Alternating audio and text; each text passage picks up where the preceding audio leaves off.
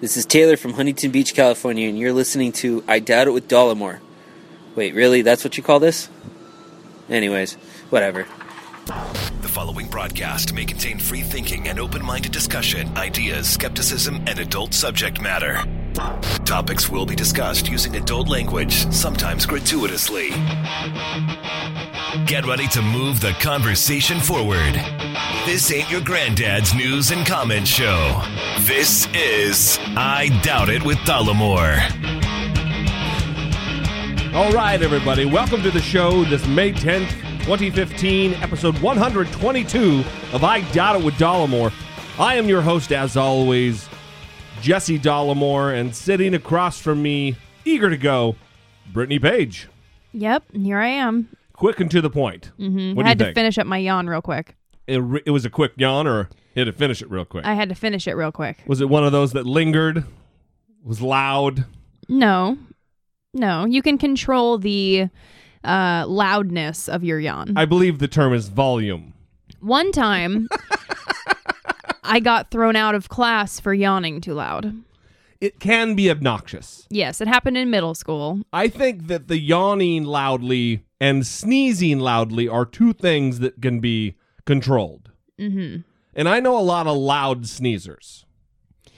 Yeah, I sometimes sneeze too loud for your liking. Sometimes. Yes. If you were in a fighting position or an observation post in combat, you'd be dead because Okay. you would give away your position straight away. No, I most often sneeze silently. So You most often do. yes. I think you're out of your fucking mind Okay. because you sneeze like you're being knifed in the back. You often wail in pain while sneezing. That does happen, yes. Sometimes I'm worried I've knocked something loose. All right. Well, that wasn't planned. So, listen, tell me about your final week in grad school for your first year here. Yeah, so I am finishing up my first year. I'll be done on Thursday. My last final's Thursday, so Yeah. I'm really excited. But part of what I've been doing for one of my final projects is independent graduate research with a professor, and I had to do some data analysis and write up that data analysis. And as I was doing the cleaning of the data... Well, didn't you kind of encountered the same thing this time that you did last time when you with your research that you presented to SPSS? Right. Well, so as I was going through cleaning the data, which is just kind of, any duplicate responses, any missing data points that is going to affect the data set, you kind of clean up those issues. And then you also go through and make sure certain fill-in-the-blank responses that were in the survey. For instance, in this one, it was, what is your religious affiliation? And then people typed in what their religious affiliation was. Right, which you would expect. Christian, Jewish, Muslim, Buddhist, very straightforward answers. Right. Well, you would think that, but that doesn't happen. And so you often have to go through and read these responses and make sure they're typed in a way that you're going to be able to do something with them. Well, what kind of anomalies or oddities did you run across? Okay. One that was pretty prominent was sort of Catholic. You say that's prominent? Yeah. Like that occurred more than one time? Yes. Sort of Catholic? Yeah. Wow. Okay, I don't need to know what you sort of are. I need to know what your religious affiliation is. So just choose something and let me know. Is it Catholic? Right. Or is it none? Right. What does sort of Catholic mean? Very funny. Okay, then I got somewhat Buddhist, parenthetically, not practiced regularly. All in just one little box that they're supposed to say what they are. Yes. Yeah.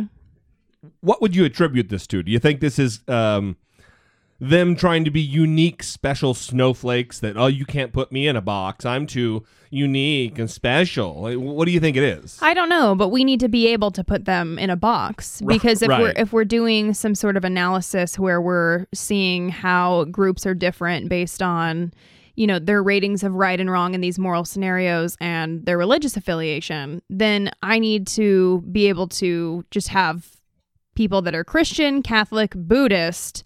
I don't know what to do with someone that says they're somewhat Buddhist and not practice regularly. Or I had another person that said Orthodox. Orthodox what? I know, Orthodox what?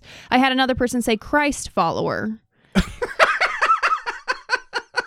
Is that a Christian? Is that a Catholic? I mean, many... Christ follower. Right. Oh, my God. That person is a fucking idiot. Well, so it's when you're filling out a survey, just this will be helpful to people. When you're filling out a survey for research... Don't be a fucking idiot. Just try to answer in a way that makes things easy on the people that are dealing with the data set. You would think that they would understand if you were asking for that particular item of information about them, that it's going to play a role in the research. So, sort of Catholic isn't really going to be useful for the people gathering said data. Right? Shouldn't that be obvious? Well, no, apparently it isn't. Apparently not. And I mean, it's okay. It's not a big deal. Some people just need to be told, I guess. But, also there are times where I think sometimes people, when they're taking surveys, they just don't really care to do it. And this happens with students that are getting credit for taking the survey. They just kind of go through and answer it at random. Just don't do it, okay? Just don't get the credit. Right. If you're not going to put in the time to do it, just don't take it, because these are actual analyses that are looking at different things that are kind of important. So if you're not willing to put in the time to really give an answer, just don't take it. The other thing I think would be that a lot of people overlook is that there's someone on the other end. There's always a Brittany page on the other end compiling the data. It's not just fed into some fucking supercomputer. There's a human being on the other end who is sifting through the numbers and the responses and analyzing it by hand or by the assistance of some kind of a computer analytics program. Right. And it's a bummer because we actually had to throw out like 50 cases from people going into the survey repeatedly and taking it several times. And, so we lost 50 participants because people were going in multiple times and taking it, thinking that their response didn't register or whatever. And so we lost 50 people. Wow. And that's a significant chunk. People are dumb. Well, I mean, I don't know.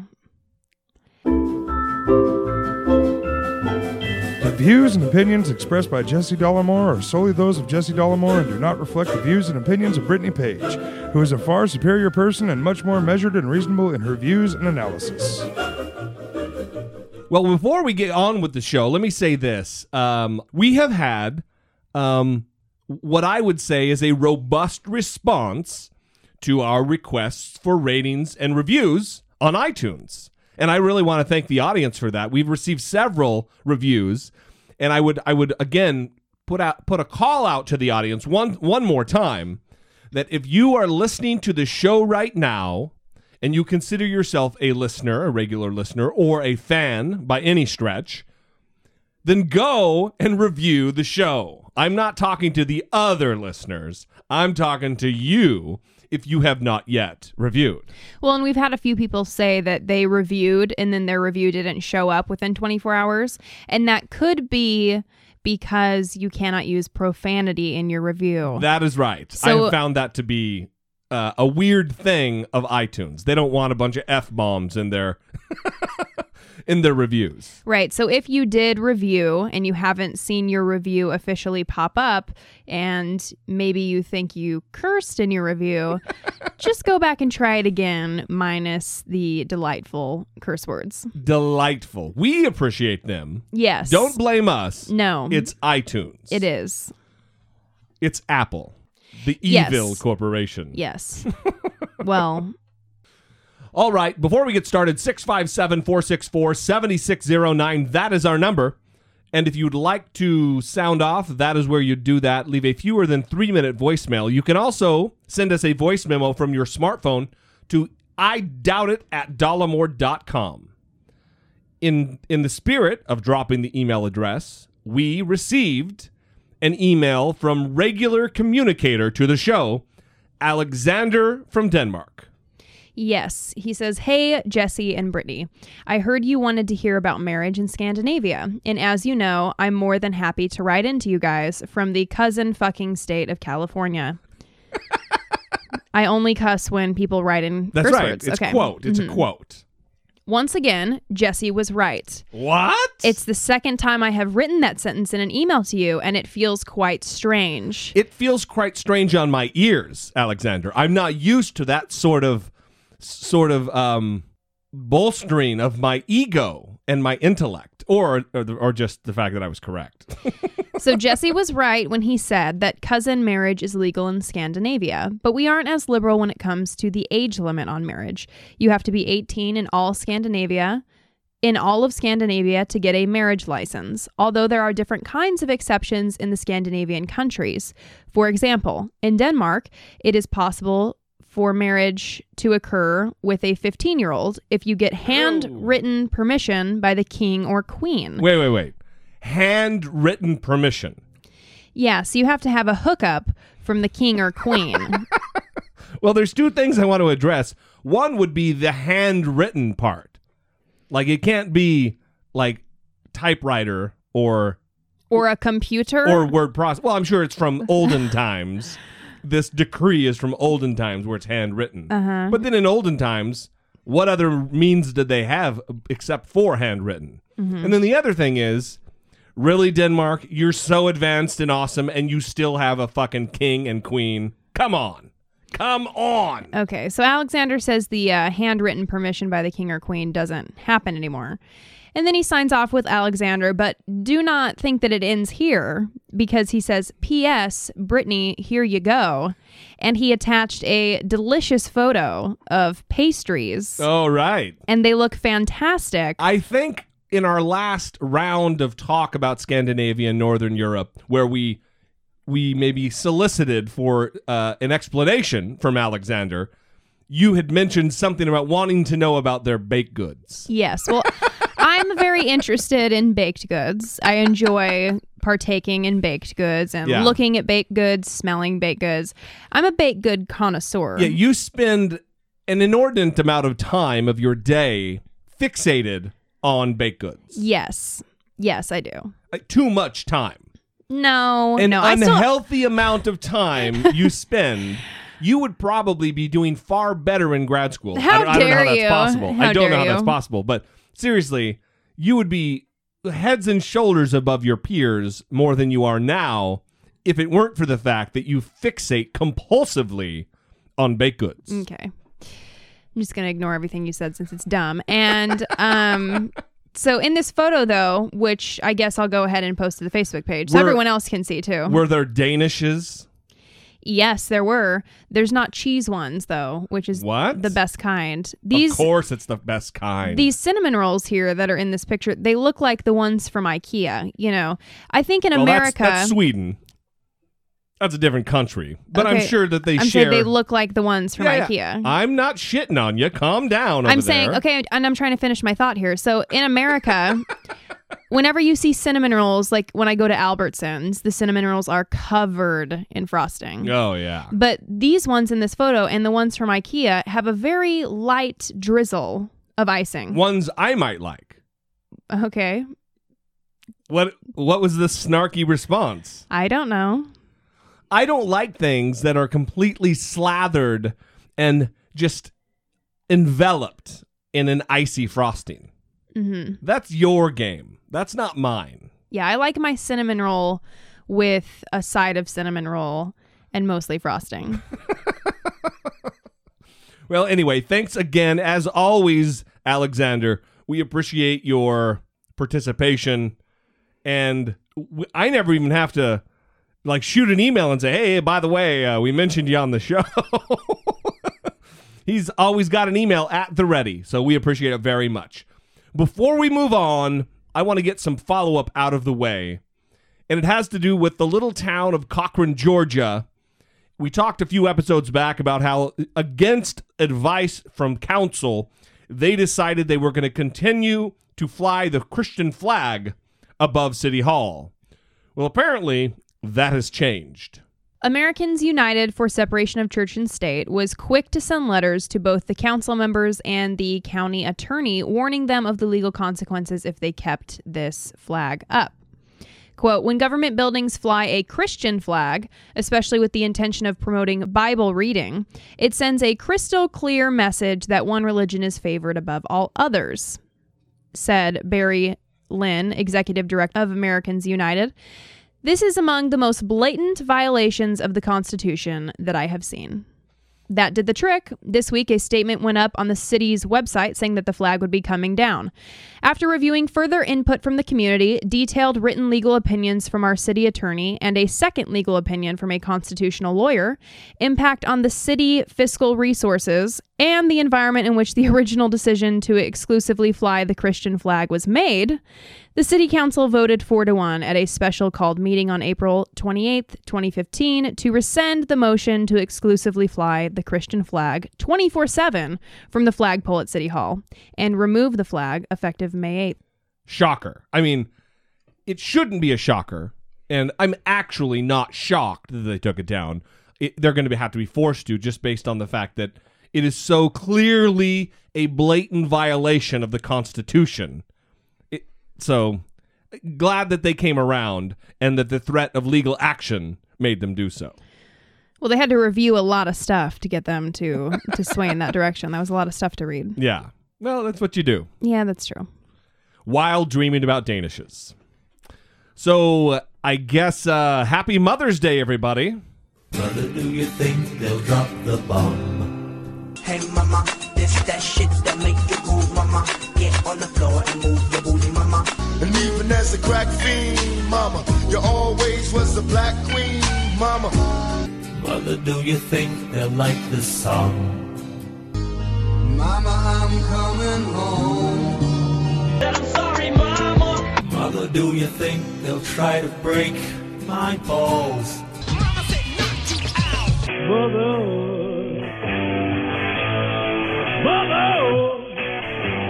Mother should have built the wall.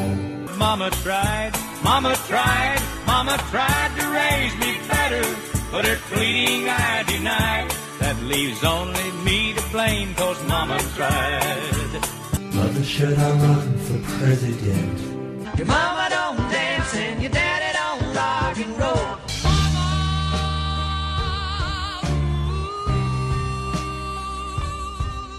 Mother, should I trust the government? Hugging on my mama from a jail cell.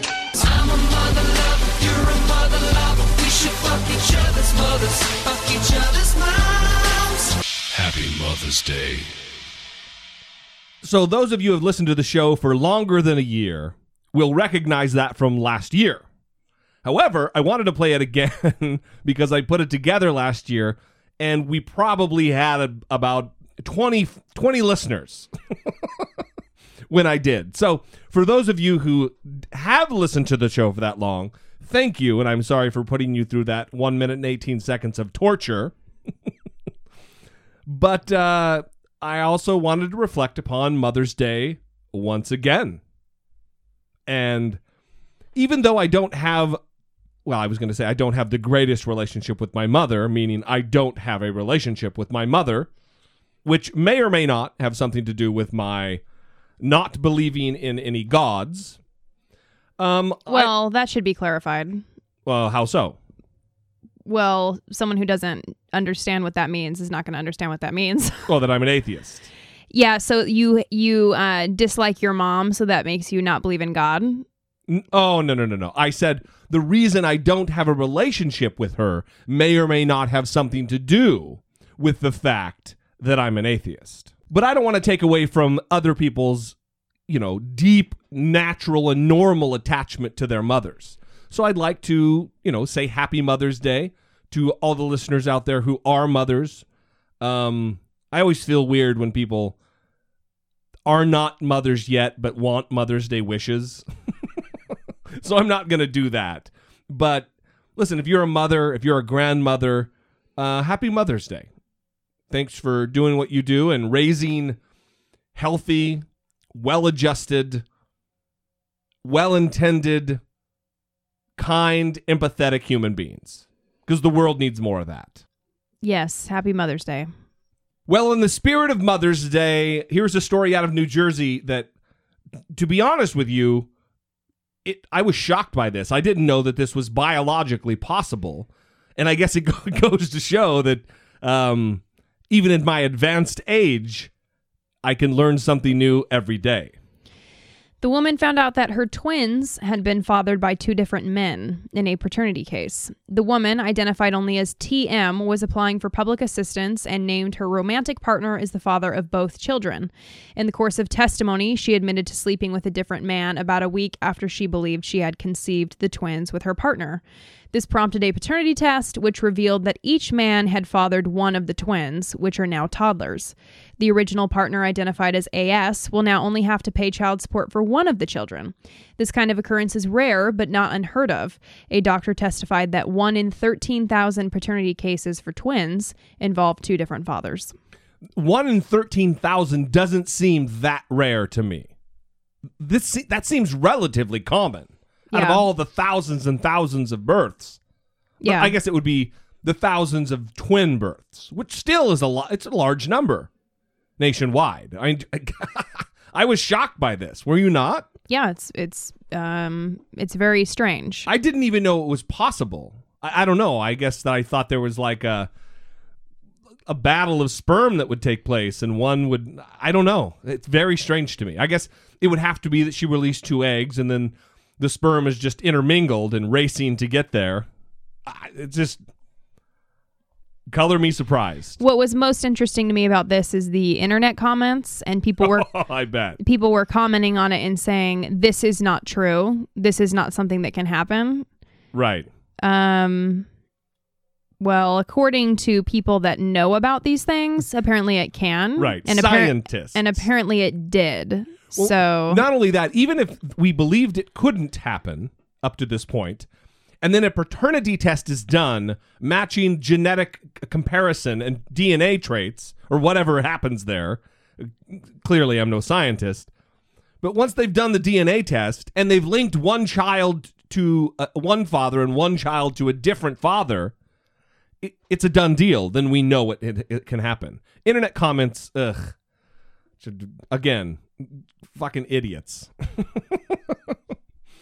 So I guess in line with this, not completely related, a school in Texas has some problems. A high school in Texas shocked to learn they are in the middle of a chlamydia outbreak. According to CBS 7, the school district sent out letters to parents last week saying that 20 of the school's 300 students have contracted the disease. The Crane Independent School District, quote, does not offer a curriculum in human sexuality, according to the student handbook. The school does offer a 3-day course each fall semester, but they are legally required to emphasize abstinence instead of educating on sexual health and safety. According to Newser, Texas law mandates these courses to teach abstinence, and it has been revealed a district committee for Crane High School recommended Scott and White's Worth the Wait program 3 years ago. District Superintendent Jim Rummage telling News West 9, quote, if kids are not having any sexual activity, they can't get this disease. That's not a bad program. It seems to be a logical argument, but sexual health advocate groups say even teens need to be taught safe sex, so when they do, and some inevitably will engage in sexual activities, they won't get diseases like chlamydia. The school says it will hold a meeting this week with school officials, parents, and teachers to discuss strategy and the school's current sex ed program. So what's interesting to me about that is the comments at the end there, where they say that it would logically follow they teach abstinence only because if a kid isn't having sex, they don't have to worry about STDs. Well, the latter is true. If a kid isn't having sex, they don't have to worry about it. But just because you teach abstinence only doesn't mean kids aren't going to be having sex. Well, obviously. It doesn't. It's a non sequitur. Just because you teach something doesn't mean that's going to be followed through with. As evidenced by this occurrence, that almost 20% of their student body has chlamydia. It's gross. Well, I just wonder, like, what the interaction between everyone has been. Like, are they throwing orgies? It's incestuous, like, right? Very weird. What's going on that so many people got it? Ugh. Or is it just one person that went on a spree? Listen, when I read about this story, and Brittany hates it when I say this, but I don't like to talk about how the sausage is made, especially in relation to a chlamydia story. But when we look for a story, we like to look up for several different sources just to test the veracity of the story and maybe get a better perspective and kind of test the waters, as it were. And when you type in the word chlamydia into a Google search, automatically Google Images come up.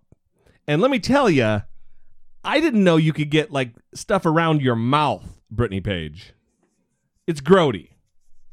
I mean, obviously, any kind of sexually transmitted disease isn't a pleasing or sought-after situation.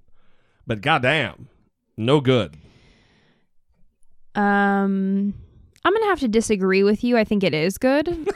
I think it's a really great situation to be in. Wow. And I think that it looks very attractive as well. Maybe I need your own disclaimer, because I don't agree with that assessment. Okay, I'm obviously kidding. I didn't have any other response. Like, what? I'm just going to agree with you. What is even the point of saying that? I guess what I'm trying to initiate in the audience is a curiosity to look it up and see.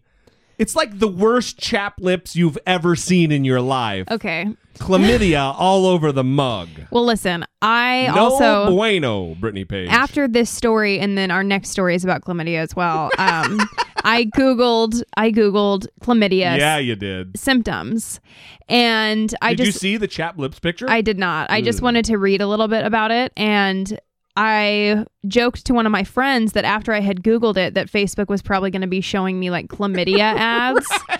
Because whenever you Google something, Facebook starts showing you ads for whatever you Googled or whatever like clothing item you looked at, whatever purse you looked at. It starts bombarding you with these searches you've already made.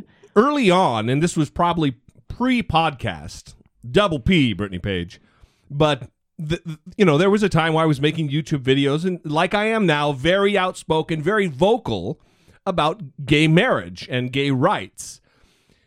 And apparently at some time, Facebook, and we're going a little far afield here, but Facebook decided that I was a candidate or someone who would be interested in taking a gay cruise.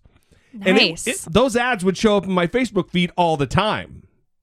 And I guess I never had enough interest, or maybe it was too expensive. I didn't want to go on the gay cruise, but I didn't end up going, for your information. Oh, shocker. Brittany, yeah, I stayed away. I thought that was something you'd totally be down with. So relative to this story in Texas, there's another chlamydia outbreak on the loose in Utah, and it has to do with everybody's favorite dating app, Tinder. Yes, apps like Tinder, Down, haven't heard of it, and Grindr could be partly responsible for gonorrhea rates in Utah. Oh, I thought it was chlamydia too. Anyway, it's fine. Just another horrible, terrible, gross affliction of the ween, peen, butthole, and vag. Go ahead. Apps like Tinder, Down, and Grindr could be partly responsible for gonorrhea rates in Utah being up in women more than 700%. Wow. The Utah State Health Department is now scrambling to figure out why there's a link to Utahans. Like Idahoans. Yeah. Utahns. Hooking up via these apps and bringing infections home to their spouses and partners. Tasty treat. Lynn Beltran, an epidemiologist at the Salt Lake County STD Clinic, says you don't have to look too hard to see the problem. A decade ago, she says, dating and hooking up were far different. You had to go to a bar to meet someone. There's a dance you had to do. But that dance is dead with the advent of dating apps. Now, if you have a smartphone, you can hook up anywhere, anytime. Beltran notes that the change has been huge for people who are married. Before, if you were interested in sexual activity outside of marriage, there was a fear factor if you went somewhere you'd never seen, she says. Now you click a few buttons and meet at a hotel. Yikes. Yeah, yikes. Gross. The other thing that I find interesting about this is that it's two relatively puritanical states that are having this issue. One, which imposes mandatory abstinence-only education relative to sex, and then one which obviously has a large, robust Mormon population, which extols the virtues of clean living. Right. And this woman goes on to say that the reality of STDs is a tough sell. Everyone thinks it won't happen to them. But what she wants people to know is that the risk is in the city, in the suburban neighborhoods, and in rural Utah. It's single people, married people, and everyone in between. In a state that doesn't like to talk about sex, there seems to be a whole lot of it going on without much forethought of protection. Hudson believes that could be due to a choice, saying, if you put a condom on and go to that length, you are admitting you were actively cheating on your spouse or your partner. If you don't put on the condom, it can be seen as a mistake or lived in a bit of denial, which doesn't make sense to me. But she adds that these people who are stepping out are putting their spouses at risk. If a man, for example, brings home chlamydia to his wife, she won't necessarily see the symptoms, and left untreated, it can cause infertility. Which is a big deal in Utah. I mean, that's big time. Amongst that religion, you know, being fruitful and multiplying is a big deal in the Mormon community, in the Mormon faith. Right. This is why she has the ugly job of calling to notifying unsuspecting spouses and partners of positive STD tests. That, she says, is the most challenging part of her job. Quote, I have had to make calls to spouses of people exposed to HIV. Is that legal? I guess it is if she's doing it. I think there's some states where that's not legal. You can't alert potential partners because of the HIPAA or whatever, the Patient's Bill of Rights, you know, which I think is ludicrous. I think her job alerting and making phone calls to people who may be at risk is a good thing. So, well, maybe the spouses are like paying her to do it because they're too afraid. Yeah, like, can you just like make an anonymous phone call and leave it on the voicemail or... I think that would be worse. Some stranger telling the biz. Probably, but they don't have to be there when it goes down. Yikes.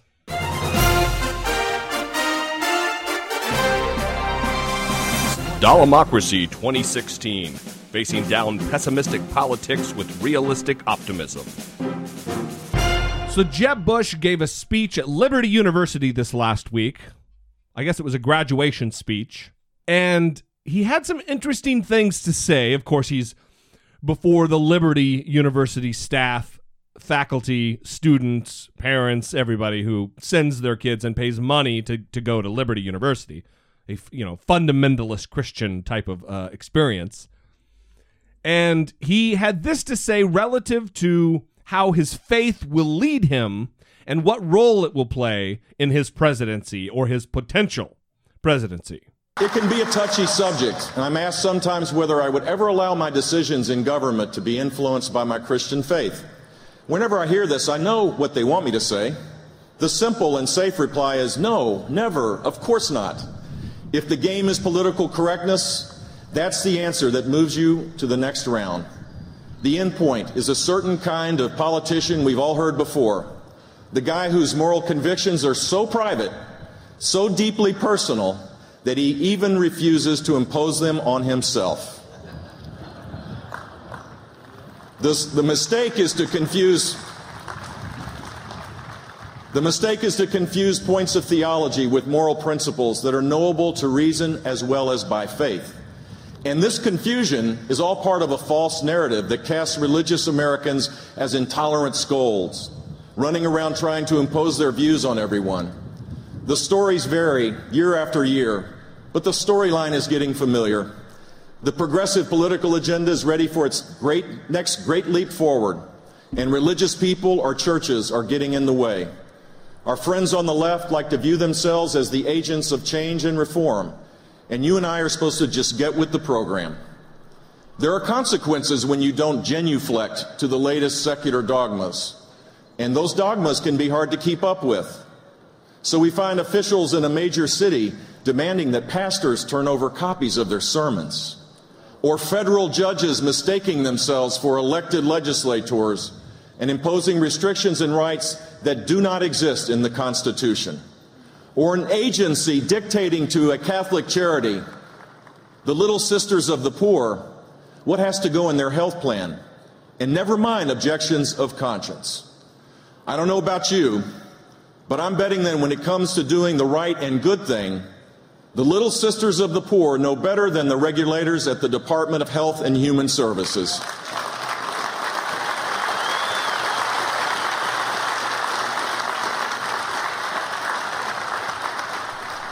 From the standpoint of religious freedom, you might even say it's a choice between the Little Sisters and Big Brother.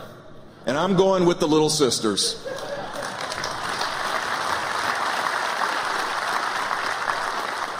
That case continues, and as usual, the present administration is supporting the use of coercive federal power. What should be easy calls in favor of religious freedom have instead become an aggressive stance against it. Somebody here is being small-minded and intolerant, and it sure isn't the nuns, ministers, and laymen and women who ask only to live and practice their faith. Is it me, or is he a terrible public speaker? Yeah, it's kind of shocking. It's very shocking to me because his brother, George W. Bush, say what you will about George Bush, not like him or whatever, he was a good speaker. He was affable and funny and folksy maybe, but he didn't seem like he was reading something off of a piece of paper and reading it poorly. I mean, goddamn. Yeah. The other thing is, really, Jeb Bush, you're not running around and trying to impose your views on other people? Right. Is he really asserting that, they would have you believe that Christians are just running around trying to impose their beliefs on others? You're not, really? You're not allowing, or you're fighting tooth and nail to not allow gays to marry one another? People who were born gay to marry one another as consenting adults in a relationship. You're not allowing that because scriptures from thousands of years ago, written by men who were barely out of fucking caves, because of that, you're not allowing. So right. He's doing exactly what he's saying. I think you should use the word preventing, because not allowing just doesn't seem strong enough. They're trying to prevent people from doing something. Yes. So you're right. Exactly. It's going a little further. They are trying to get in the way. They're trying to disturb the process. They're trying to prevent it from happening. Right. The same arguments were made during the civil rights movement to not allow blacks to marry whites, to not allow blacks to integrate into white schools. Similar scriptures written by these same fresh out of the cave Bronze Age and barely not even Stone Age individuals. The same scriptures were used. Right, and who wasn't on board with interracial marriages? Was that the Democrats or the Republicans? Both. Al Gore's dad was a senator from Tennessee, and he was very much opposed to the Civil Rights Act. It was early on. Well, let's put it this way. It was the Southern Democrats who were dragged into the 20th century kicking and screaming. So clearly also Republicans, but it was both parties. The other thing is his fondness for the Little Sisters of the Poor, that they know more than the folks over at Health and Human Services. Well, they may know more about certain things, mythology, archaic beliefs, but I doubt they know more about certain things relative to birth control. Because most Catholic organizations that I know of believe that birth control is abortion. There are Catholics I know who believe that there are tiny little aborted fetuses in a lady's uterus who uses birth control. It's completely fucking ludicrous. And to put so much faith into this group of zealots like the Little Sisters of the Poor is asinine. So I was trying to find data trends on Democrats versus Republicans on interracial marriage. Mm-hmm. And I can't find it this quickly with just trying to find it while you're talking. But I did find a Gallup poll. They've asked this question from 1959 to 2013. Do you approve or disapprove of marriage between blacks and whites? Mm-hmm. And it was at 64% in 2004. So you're saying the approval rating. Only 64% in 2004? No. It was at 64% in 1998. And then it moved to 65% by 2004. Wow, that is shockingly low. Yeah. And that's for Democrats or Republicans? This is just everybody. Americans. Holy shit. And it's at 87% as of 2013. So how far back does it go? To 1959. What was it in 1959? 4%. Wow. Mm-hmm. Yeah, so I don't know. I'm just speaking extemporaneously, but the way I know it, because I know certain senators who were stalwart Democrats, they were very against integration and everything else. So, and the wording has changed. So in 1958, I guess that was the first year that it happened. Sure. It's right near the 59 line, so it's kind of hard to tell. That's when it was 4% approval. It said marriages between whites and colored people. And then the language changed from 1968 to 1978, saying marriages between whites and non-whites. Right. And after that, they started asking marriage between blacks and whites. So, goddamn. But it's just crazy. I mean, in 1995, it was 48%. Yeah, people are backward assholes. So anyway, we went off the rails there for a second. Sorry. But no, it's good. So I want to juxtapose this. Speaking of Catholics, speaking of little sisters of the poor, I want to juxtapose this against the viewpoint that I think most politicians, whether they're religious or not, should take. And this was JFK, John Fitzgerald Kennedy, speaking when asked the question about his Catholicism, his particular flavor of mythology, and what role it would play in his potential presidency. So it is apparently necessary for me to state once again, not what kind of church I believe in, for that should be important only to me, but what kind of America I believe in. I believe in an America where the separation of church and state is absolute, where no Catholic prelate would tell the president, should he be Catholic, how to act, and no Protestant minister would tell his parishioners for whom to vote, where no church or church school is granted any public funds or political preference, and where no man is denied public office merely because his religion differs from the president who might appoint him or the people who might elect him. I believe in an America that is officially neither Catholic, Protestant, nor Jewish, where no public official either requests or accepts instructions on public policy from the Pope, the National Council of Churches, or any other ecclesiastical source, where no religious body seeks to impose its will, directly or indirectly, upon the general populace or the public acts of its officials, and where religious liberty is so indivisible that an act against one church is treated as an act against all. For while this year it may be a Catholic against whom the finger of suspicion is pointed, in other years it has been, and may someday be again, a Jew, or a Quaker, or a Unitarian, or a Baptist.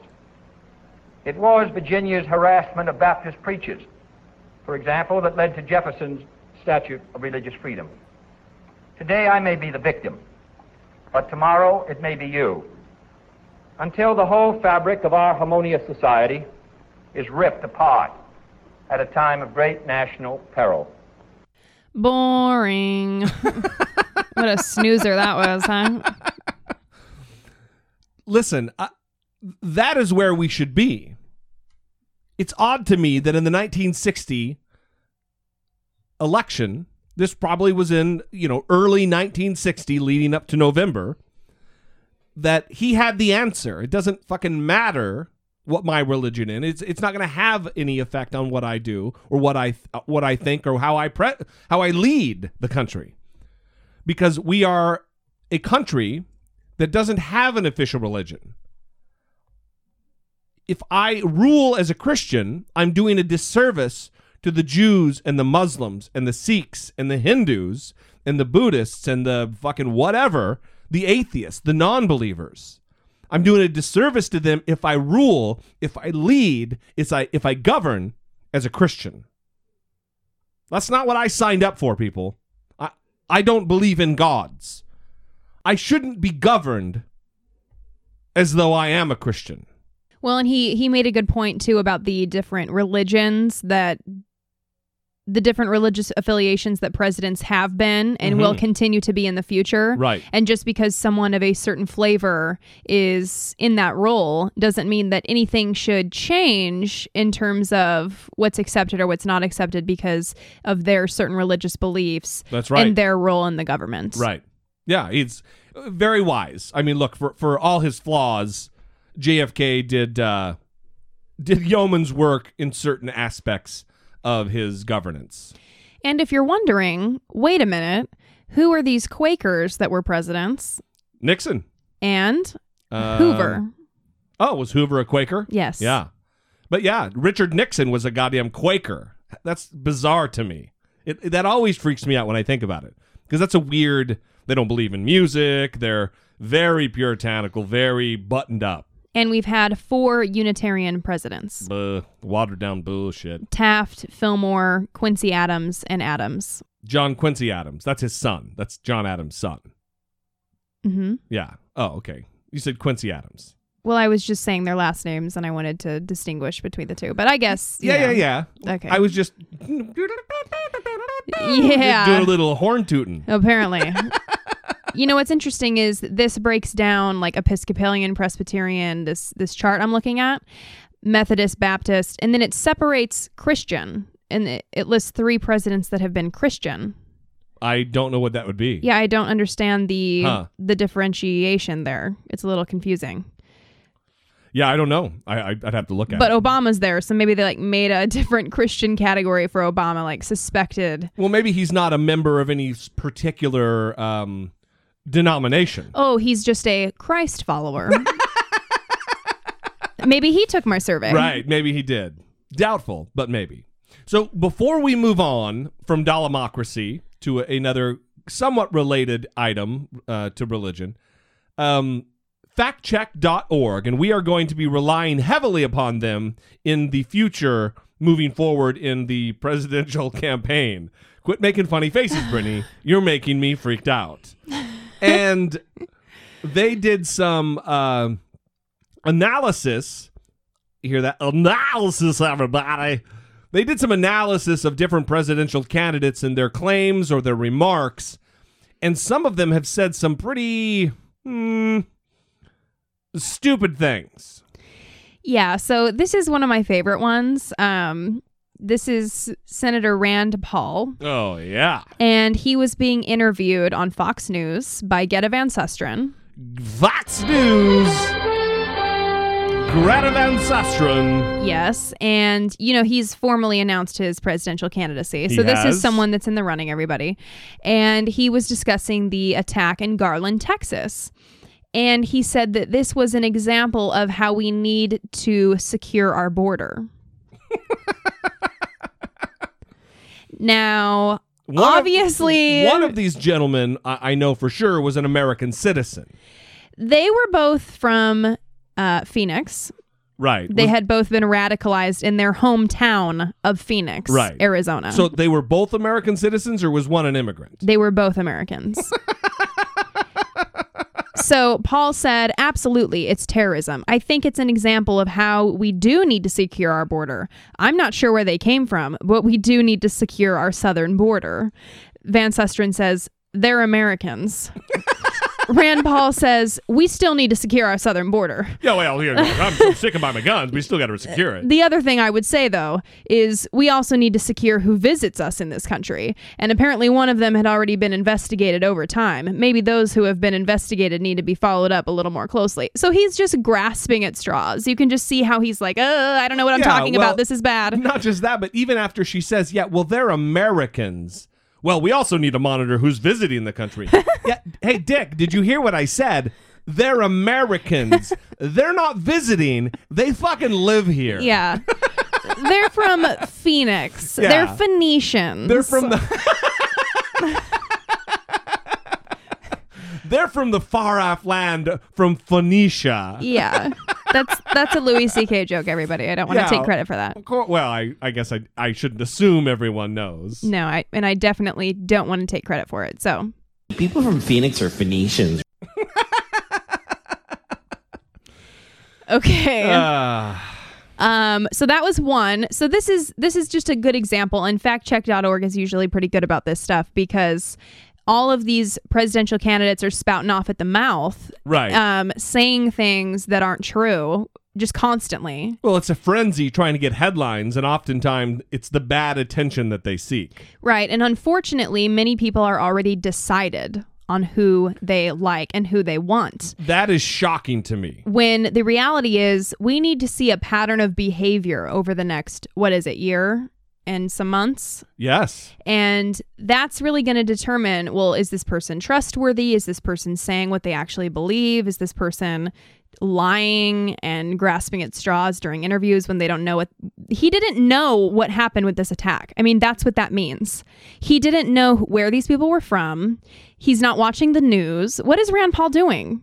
It shows to his organization, the campaign organization that he has on the ground, that he doesn't have a very proactive staff, because when something like this happens, something major like this happens, look, no one died of any import. It doesn't matter that the two idiots died. I don't fucking care. So no regular, whether they're bigots or not, no civilians were killed in this. A cop was shot, but nothing major happened, I guess is what I'm getting at. But it's still a major event that two people, whether they were inspired by ISIS, at this point ISIS or ISIL has taken credit for the attack, like they had some contact. And the FBI is actually learning that one of these idiots, the guy with the white name, he did have contact with ISIS recruiters through Facebook and social media. So he very well may have been dispatched by the organization. This is a big deal, and it needs to be addressed. And if he wants to be taken seriously as a candidate, he needs to be in the know. He needs to have the intelligence, which I'm sure he has at his fingertips, or at least available to him as a United States Senator. He needs to be not just winging it and going on Greta Van Susteren and trying to fucking talk about the southern border and then deferring to visiting the United States. Fucking clown. Not ready for prime time. Okay, so I also have some discredited claims that Mike Huckabee has been discussing. So Huckabee said 93 million Americans don't have jobs. According to factcheck.org, that's misleading. There are 93.8 million Americans who are not in the workforce, but only 6.1 million of them want a job, according to the Bureau of Labor Statistics. As factcheck.org has indicated in the past, the vast majority are students, stay-at-home parents, retired seniors, and others who do not want to work. In fact, 37.3 million of the 93.8 million, or 40%, are 65 years or older. Right. So that is a misleading factoid. Right. So he's trying to make it seem like we're in an urgent, terrible situation, when the reality is not as bad as he's trying to paint it. So these are two examples of why we will be leaning heavily upon factcheck.org, because they do good work, and they also are very bipartisan. They're going to check, no pun intended, because it's fact check. They're going to check each of these candidates when they get out of line and say something stupid or misleading. In fact, they also, when it's somewhat truthful, they'll say that too. Well, while it's somewhat truthful, we take issue with the nuance of their statement. So this last week was the National Day of Prayer in the United States, an annual oddity. I don't know what the purpose of it is, but Pew Research just did a listing, and they say the 5 facts about prayer. So without further ado, pew pew pew pew pew pew pew pew pew. May 7th is the National Day of Prayer, on which presidents annually proclaim that, quote, the people of the United States may turn to God in prayer and meditation at churches and groups and as individuals. He's letting us, because we may do that. Oh, now you may do that. Yes. The day has spawned a rival National Day of Reason on the same day, started by humanist groups and other opponents of the National Day of Prayer. All right, fact number 1. The National Day of Prayer was enacted in 1952 by the Congress and President Harry S. Truman. As with the addition of under God to the Pledge of Allegiance in 1954. Right, not a new thing. The move came during the Cold War and was seen as a way of contrasting the more religious United States with the officially atheistic Soviet Union. Right. That's, the Cold War was a big deal where we wanted to juxtapose ourselves against them and their policies. That's why so many people, when making arguments against atheism, act like that we are communists just because we don't believe in a God, because the communist state was officially atheist. All right, fact number 2. The Freedom from Religion Foundation unsuccessfully challenged the National Day of Prayer in court. The 7th Circuit Court of Appeals ruled in 2011 that the group, which aims to promote the separation of church and state, did not have legal standing to challenge the law. So what that means, that doesn't mean that it is constitutional, the National Day of Prayer. It's that they didn't have a dog in the fight, that they didn't have standing to bring the lawsuit. So they didn't really rule on the case at all, just that the Freedom from Religion Foundation didn't have standing. Number 3. For many Americans, every day is a day of prayer. More than half, 55% of Americans, say that they pray every day, according to a 2013 Pew Research Center survey, while 23% said they pray weekly or monthly, and 21% said they seldom or never pray. Even among those who are religiously unaffiliated, 21% said they pray daily. What? Wait. What?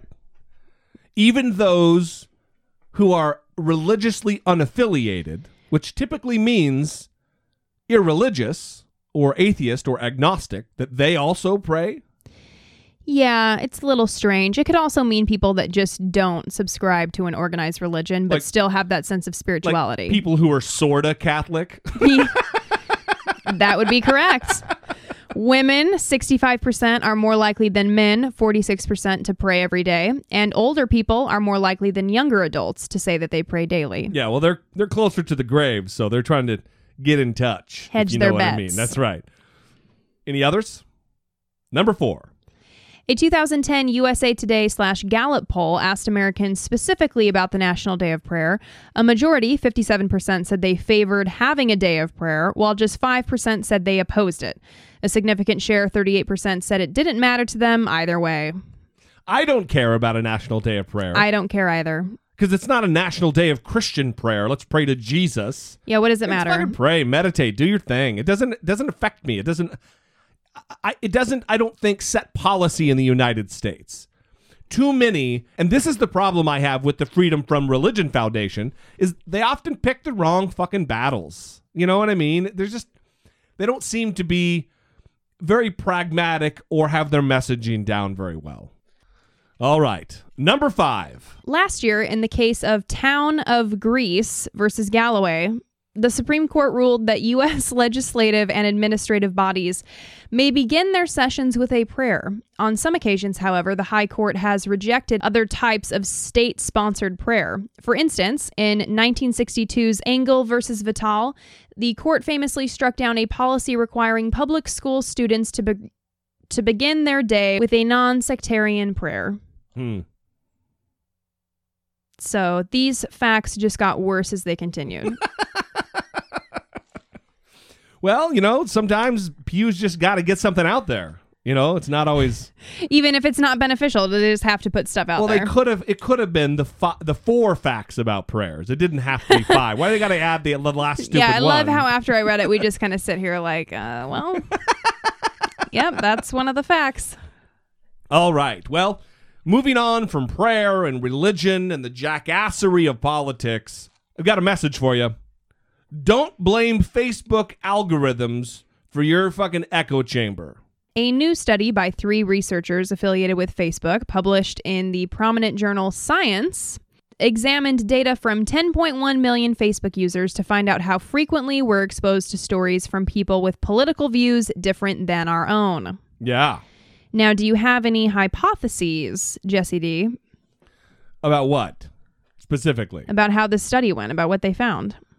I don't know exactly what they were reaching for, but I can tell you that I believe it is too common for people to exist within their own little microcosmic echo chamber and only hearing things that they believe in. I know a lot of people who delete people who disagree, who unfriend people who disagree with them politically or on social issues. And I find that, I don't know, I don't want to say dangerous, but I certainly find it problematic relative to, here's my deal. I don't believe that by deleting someone with whom you disagree, you're not just, oh, I don't want to see that anymore. You're also removing your opinion from their news feed. They no longer see your opinion. So the chances of them changing their minds and the chances of them not being stupid anymore are lessened even more by the fact that you're removing your influence from their timeline. So what did the researchers find, though? Wasn't expecting that. Okay. Here's the key finding from the study. Facebook researchers conclusively show that Facebook's newsfeed algorithm decreases ideologically diverse, cross-cutting content people see from their social networks on Facebook by a measurable amount. The researchers report that exposure to diverse content is suppressed by Facebook's algorithm by 8% for self-identified liberals and by 5% for self-identified conservatives. The algorithm filters out 1 in 20 cross-cutting hard news stories that a self-identified conservative sees, or 5%, and 1 in 13 cross-cutting hard news stories that a self-identified liberal sees. This means you are seeing fewer news items that you disagree with, which are shared by your friends because the algorithm is not showing them to you.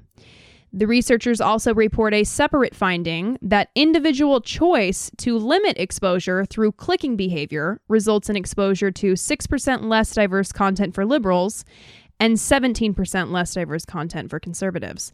So in addition to the algorithm, they also have a separate finding that this clicking behavior of individuals also decreases the exposure that you have. So it's the headline really should be, don't solely blame the Facebook algorithm, because the Facebook algorithm clearly does have an effect, 8 and 5%. Right. But it's not only that, it's also the behavior of what you click and what your just general behavior on Facebook that is also going to decrease it. Right. And the Facebook algorithm might be taking cues from your clicking behavior. Sure. So that could also be something that's happening. But like you said, this is a problem because here's an example. I recently had a situation on Facebook where someone that I disagree with every day when they post something said something very terrible that I decided to comment on. Now, I rarely engage with people these days, mostly because I don't have time. Right. But I still enjoy doing it just because I think it's important, especially when done civilly. It's a beautiful way to impart some small amount of change, possibly, into the way they think, their ethos. Right. And actually, that's true. When I commented on this thread, it didn't go very well, and it ended up being deleted. But someone that had been following the thread that wasn't my friend private messaged me and said, thank you for sharing what you did. I hadn't considered that viewpoint. It really made sense to me. Yeah, it's awesome. These really positive things. So even when you're engaging in these discussions and maybe it doesn't seem like it's going anywhere, there are also people that aren't liking your comments, aren't visibly in the discussion, that are being impacted by what you're saying. Right, lurkers. Right, lurkers. Yeah. It sounds kind of creepy, but it's true. Yeah, but it's great that I have also been messaged, because I don't want to be left out of the fun. Apparently not. By an old high school friend who said, I appreciate the things that you say. You've kind of helped my transition into more of a secular way of thinking, that you can still be moral and have, because there's so many people who believe that being an atheist means that you're a fucking Satanist, that you don't believe in anything, that you're immoral, that you don't have morals, you don't have a compass. And that's just ridiculous. I haven't gone on a murder spree or a rape spree because of the fact that I don't believe in God or any gods. Anyway, so it's important not just for the person with whom you're arguing or with whom you're discussing a topic. It's also important, and maybe more important, for those who will see the conversation. So, So even though it's hard to, and this is kind of what goes along with the cognitive dissonance that we always talk about, and being in an echo chamber is comfortable. When you see things every day that you agree with, that don't make you feel uncomfortable, that don't make you have to hold two conflicting ideas at one time. Right. But you need to have that in order to advance. You need to have that. For sure. And sometimes people that you disagree with are right. It's true. And you may be holding an idea that's wrong. And be open to change. So this is kind of related to Facebook, moving on here. You may have heard this or seen this on Facebook this last week. Action 7 News live at 10. Beards are big in size and popularity, and now we're finding out some are also as dirty as a toilet. Thanks for sharing. It's the latest experiment by our swabbing anchor, Royal Day. Tonight she shows us what else she found on random samples of men's facial hair. This story, oh my gosh, at the very least, They're loaded. may give you a new appreciation for a clean-shaven face. These are the things that cause urinary tract infections. A handful of brave men allowed us to swab their beards. We'll lean on in to see what, if anything, is growing in them. Here we go. What we found even blew the mind of this microbiologist. I'm usually not that surprised. I was surprised by this. All of the beards had a lot of bacteria, but the normal stuff you'd find on most surfaces. Beards proving they trap and hold quite a bit. But some were comparable too. Yep. Those are the types of things that you'd find in Poop? Uh-huh. Action 7 News has swabbed a lot of things over the years. This is uncharted territory. I've never seen a Petri dish with these colors before, and I've been doing a few of these. They're lovely, aren't they? It's because we've never had them until now. What are they? These are enterics. These are the kind of things that you find in feces. And then This is a collection of dirty. Golobic says this bacteria won't make you sick. But it certainly shows a degree of uncleanliness that would be somewhat disturbing. It's just completely loaded with enterics. Golobic recommends a thorough beard scrubbing, lots of hand washing, and Try to keep your hands away from your face as much as possible. some sound advice, especially as the beard revolution seems to be at its peak. Golobic tells us if the city was to find samples like this in the water system, they'd shut it down for disinfecting. Reporting in Albuquerque, I'm Royal Day, KOAT, Action 7 News. You gonna be okay? That just made me sick.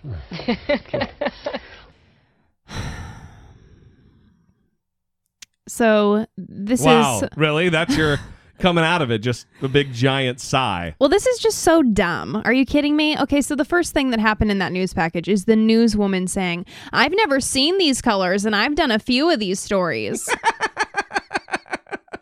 Yeah. Like she's some kind of a fucking expert. I've never seen these colors. You don't know what any of it means. So why don't you just relax? And you've done a few of these stories, so you're an expert on microbiology all of a sudden. She also says, we even blew the mind of our microbiologist. And then the clip they play is him like, yeah, I was surprised. Yeah. And then, so the advice they give you is to keep your hands off your face and wash your hands. Holy S. Right? Okay. That's advice just for everybody all the time. Right. No matter what's going on, beard or not, female, male, whatever you are, wash your hands, keep your hands off your face. There's poop everywhere. Well, I was a little alarmed by this because I'm one of the bearded.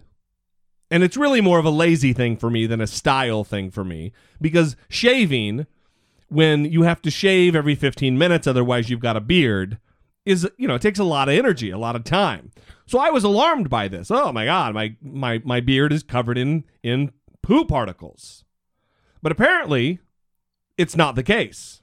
Well, it is the case. It's just that everything is covered in poo particles. Oh, right. So, and then also, so just starting off, this was not a study. This was a news program that swabbed a handful of men's beards on the street and then did this news segment. This wasn't an actual study, but Philip M. Torino, a microbiologist at New York State University, weighed in on this recent hysteria on the toilet beard, saying, quote, "We as a society are literally bathed in feces. Wherever a man touches, there are feces and fecal organisms present. The show Mythbusters confirmed this idea a while back, where they reported after a controlled month-long study that toilets are essentially poo-filled aerosol sprays.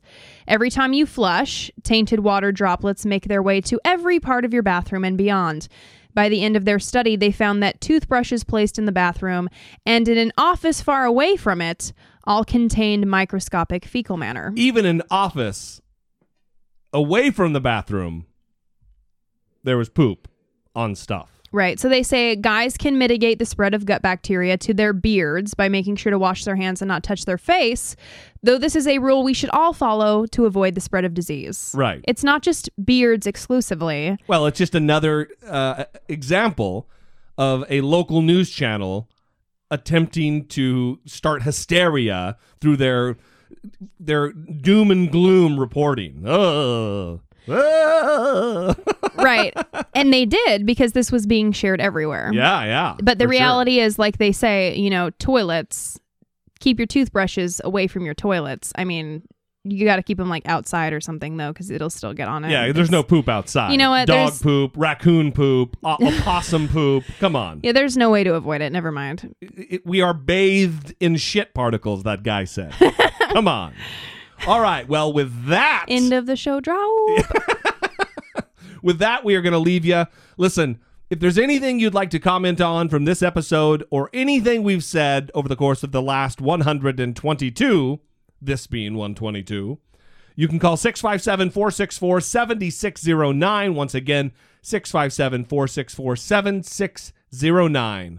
You can also email idoubted@dollemore.com. Go like us on Facebook. Follow us on Twitter.